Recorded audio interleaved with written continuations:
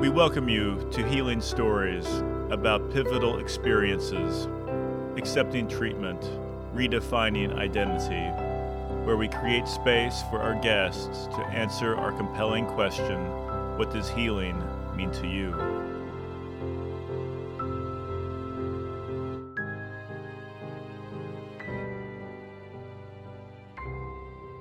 It's New Year's Day 2011, and my girlfriend Carol and I have just spent an awkward New Year's Eve together at her place. I knew our relationship was in trouble because we'd spent most of the night being very quiet around each other. It wasn't the quiet of two lovers staring into each other's eyes. It was the quiet where there's nothing left to say except a thing no one wants to say. See, I'm the kind of guy that when I sense I'm losing someone, I get really sweet. Flowers, cards, love notes, the whole thing. You ever see a little kid drowning a waffle in syrup? You can't even see the waffle under all that syrup? Well, that's me. We'd been together 7 years, and for the last year, I'd been drowning this relationship waffle, this love waffle, in all kinds of syrup. And all I'd done was make it worse. After we got out of bed, I got dressed, and I said, I'm going to go down the street and get us a couple of coffees and a newspaper. Just before she closed the door behind me, I heard her say, Paul. I turned around, and I saw her face framed in just the 2 inches that the door was open. And she said, I'm sorry, you can't come back. And then she quietly shut the door. And I'll never forget the sound of that click. It was the click you hear just before a bomb goes off. And that's how it felt, like a bomb went off in my heart. And that began a 2-year descent into depression that I could never have imagined.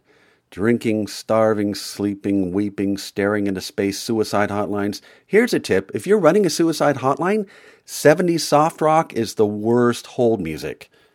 All by myself, don't want to be all by myself. You got that music playing, you're going to get a lot of hang-ups. Anyway, one of the worst things I did during this time was not tell anyone what I was going through. It was too embarrassing to admit that a girlfriend leaving me was hitting me this hard. I once heard a friend of mine making fun of a guy who was taking longer to get over a relationship than the relationship actually lasted. I've never forgotten that. It showed me where I stood in the world. Never show anyone how much you're hurting. What made it even harder was that I couldn't tell how much of this was grief and how much was depression. To me, grief feels like my heart stopped beating, but I'm still alive. Depression feels like I'm falling out of the sky, but I never hit the ground. Like I'm going to spend the rest of my life helplessly falling to a death that never comes. When you think about depression that way, it's easier to understand why some people choose to end their lives. That's why I tried to end mine. Luckily, in the middle of one terrible night, 2 years after that breakup, when I did try to end my life, I ended up calling a crisis line and got a guy on the phone who kept me talking until I agreed to stay alive for one more day. The next day, I woke up, and I had no idea how I was going to live the rest of my life. I knew I had to change, but I didn't know what I was supposed to change to. What does a healthy person look like? What do they sound like? God, I hope I don't have to buy a kayak. Happy people are always out paddling or hiking. They're wearing clothing that wicks away moisture. Is there a shirt that wicks away grief and self-pity? Because that's the shirt I need. Well, apparently, nobody makes that shirt. So I started looking for people who are happy and well-adjusted. You'd be surprised at how hard it is to find them. None of my friends were happy and well-adjusted. That's why we're friends. If you think the world is full of pit bulls and thumbtacks, you do not want to hang out with someone who thinks it's made out of poodles and Pop-Tarts. The poodle people totally threaten your whole belief system. But that's what I needed. I needed to shake up the core beliefs I had that led me to where I was. Somehow, a few months later, I found a group of people who seemed much happier than they should have been.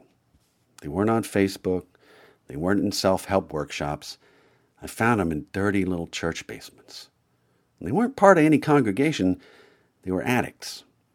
People who couldn't stop hurting themselves until one day they found themselves either literally or figuratively curled up on the floor, just like me.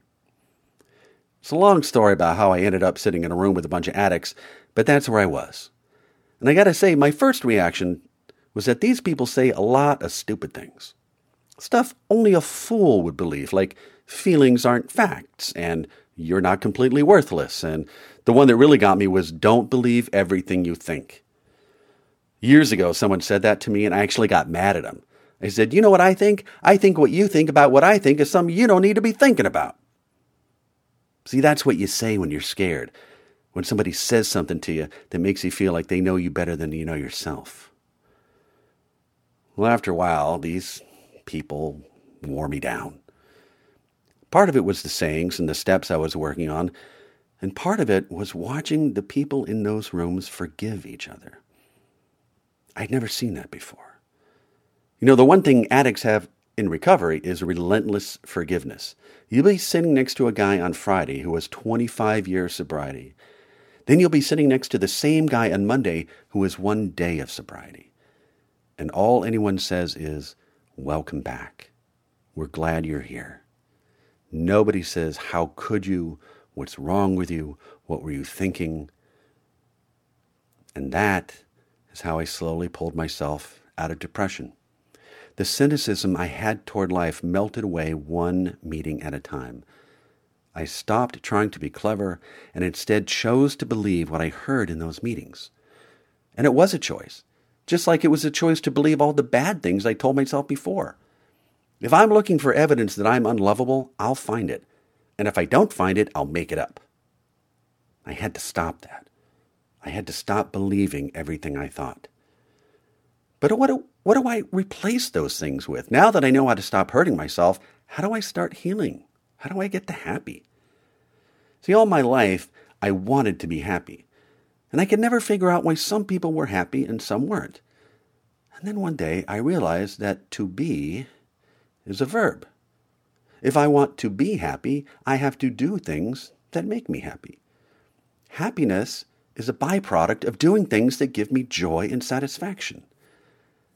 And that's when I finally started doing all the things that doctors and therapists have been trying to get me to do for years. Eat healthy, exercise, get enough sleep, spend time with friends. Thinking is great for solving problems, but not when the problem is you. So for the next 5 years, I focused on everything that brought me joy and satisfaction. And every year, I got a little better. Fewer things knocked me down, and I found more things that pulled me up and out of myself.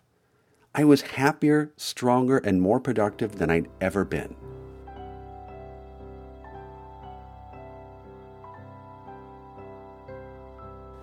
But then, one day.